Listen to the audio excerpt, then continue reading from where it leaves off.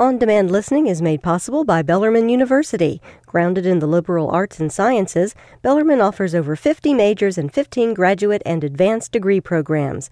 More at bellarmine.edu.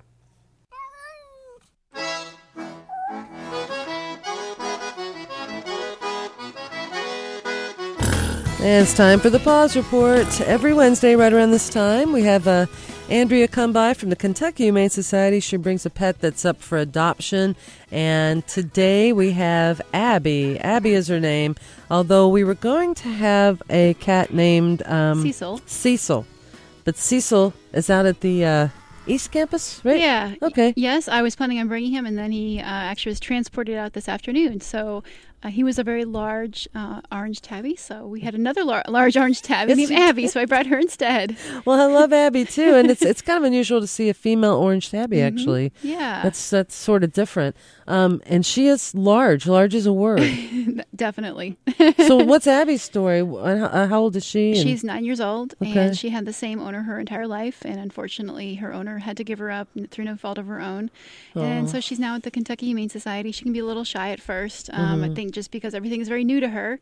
But as you can see right now, she's making friends with everyone in the studio. I was going to say she's not. She doesn't shy at all.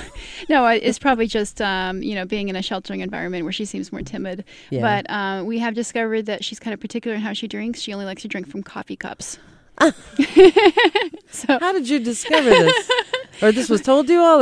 Well, our staff is very attentive, and she just was not using her bowl, and so we tried a coffee cup, and she likes that. So that's hilarious. I swear, I have a cat like train me to turn on the sink whenever she wants. Yes, ma'am, whatever you like. You bet.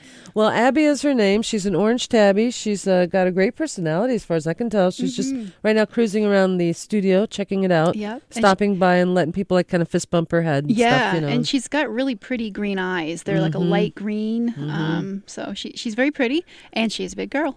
She's a big girl.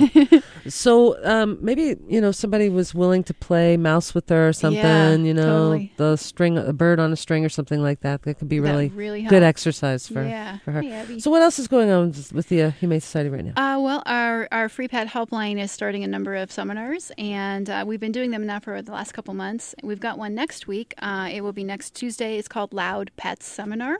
So it's for owners who have loud dogs or loud cats. So if you would like to learn some positive reinforcement ways to teach your animal to be quieter. Our pet helpline specialist, who's Katie McClellan, is offering this free pet helpline. So that's going to be at our main campus next Tuesday at 6:30, and it's a ticketless event, as you say here. How do you get a cat to be quieter?